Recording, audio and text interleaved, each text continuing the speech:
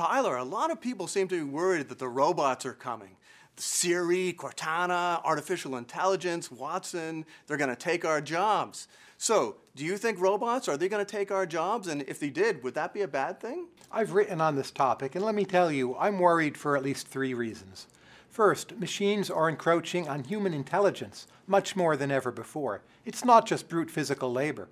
So machines now can do medical diagnosis or legal research or even write articles of journalism. Second, we've heard all these stories before, as early as 1753. That was brute physical labor, the and people took jobs with more intelligence. Now the intelligence is being competed away, and what have we got left? Our beauty and charm? It's not going to get us that far. But second reason, you look at the data, labor force participation in the United States has been going down for decades. So we see in the data this is an actual problem. Third issue, today we have more welfare and transfer payments than ever before, so labor reallocates much more slowly. What we see is a lot of people lose their jobs and they simply stay out of work. Labor force participation, you say it's down. It's down mildly for some men. It's huge uply for women. Women have entered the labor force in incredible numbers. So I don't see this as a big trend caused by robots. I see this as societal change. There's a big one-time increase of women in the labor force due to the birth control pill and women's liberation, but even since then, women have been slightly cutting back their participation in the workforce. You look at elderly people who used to work all the time. Now they collect a kind of guaranteed annual income. Those jobs are done by machines. This is not an apocalyptic scenario, but it's a slow trickling away of a lot of the jobs which make our lives meaningful. Every time we see unemployment goes up, we hear these fears. We just had the Great Recession, and so people are all concerned about these fears. During the Great Depression, unemployment went up.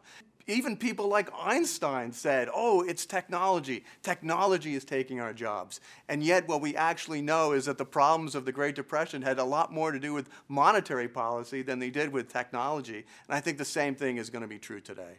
Today really is different. So Tyler, are you worried about the Terminator scenario? That not only are the robots going to take our jobs, they're also going to take our lives? No, the cash registers are not going to be telling us what to do, but they're getting more impressive very rapidly.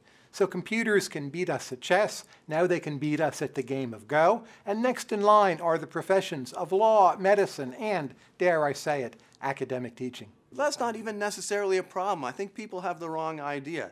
They see that smart people have higher wages, and they think, oh, computers are getting smarter, and they're getting more prevalent, therefore the computers are going to take all the wages. But in fact, what economics says is not that smart people have high wages. Economics says that wages are determined by supply and demand.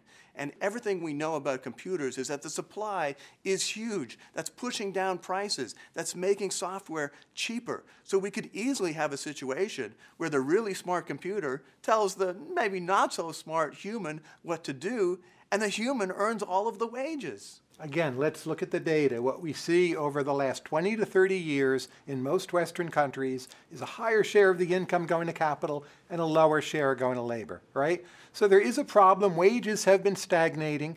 You have prime age working males out of the labor force at higher rates than in a long time. When you look at what's actually happening, it seems the net effect is fewer people working. You can talk about the great stagnation all you want, but look. It's called talking about the data all I want.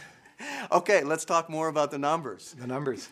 Why, if capital is becoming so much more important, why aren't interest rates going up? People should be demanding lots of capital. But in fact, what we see around the world is a savings glut. Capital seems to be everywhere.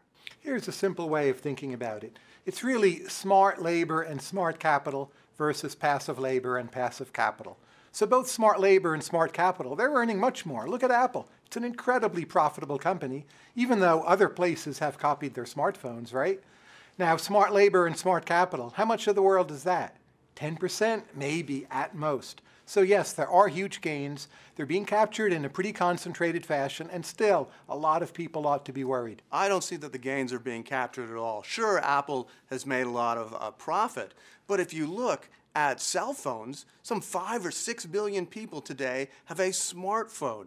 That's incredible. A smartphone is more powerful than a Cray 2 supercomputer of the 1990s. So if anything, what we're seeing is that this technology is incredibly widespread and easily available and cheap. And the gains are going to people, not to the robots. Smartphones, they're great, I have one too, but when you measure gains in real wages and you add in and count the value of smartphones, real wages are barely up for decades. That's part of the problem, and part of the culprit is machines, automation, information technology, and also in some cases trade with other nations. I think we all agree that capital can substitute for labor, but there's a substitution effect and there's an income effect. So, for example, Jim Besson has shown that, look at the ATM machines. You would have thought that the ATM machines would have unemployed all of the bank tellers. But in fact, that didn't happen. Well, why not?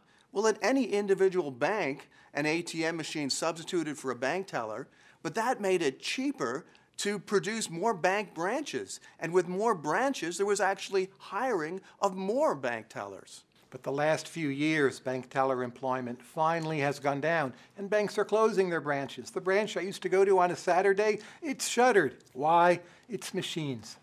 Look, it's not just about bank tellers. That's just an example. The bigger point is that these technologies make us rich. And when people get rich, they spend more. And when they spend more, you get entirely new jobs. Look, the jobs of today were unheard of even 10 years ago. Think about all of the people writing apps for those smartphones that we have. Those jobs were unheard of before. There'll be new jobs in the future that you and I can't even imagine today. People, people, people. You talk about people. It will make some people rich. It will make smart people rich. It will make owners of intellectual property rich. It will help people in poorer countries catch up to wealthier countries. And all that's fine, but most middle-class Americans are not seeing real wage gains. So, Tyler, I'm shocked. What should we do then? Or should we smash the robots? I don't see you smashing your smartphone. We don't have to smash the robots. There's probably no solution. What we need to do is learn how to adapt. Here's a way to think about it. The Industrial Revolution, we had manufacturing replace agriculture, starting in the middle of the 18th century. The amazing thing is, today, we're still subsidizing farmers. Think how long that process of adjustment took.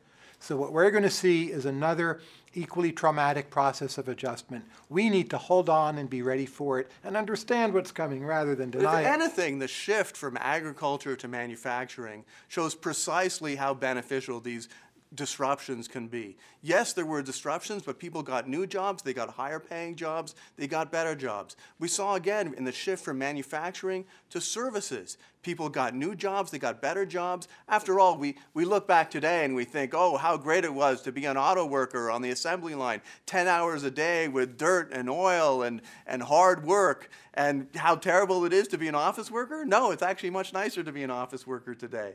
And the future, I think, we'll see better jobs and we'll see nicer jobs and higher paying jobs as well. You say the jobs will make us rich, but that us, it's a tricky concept.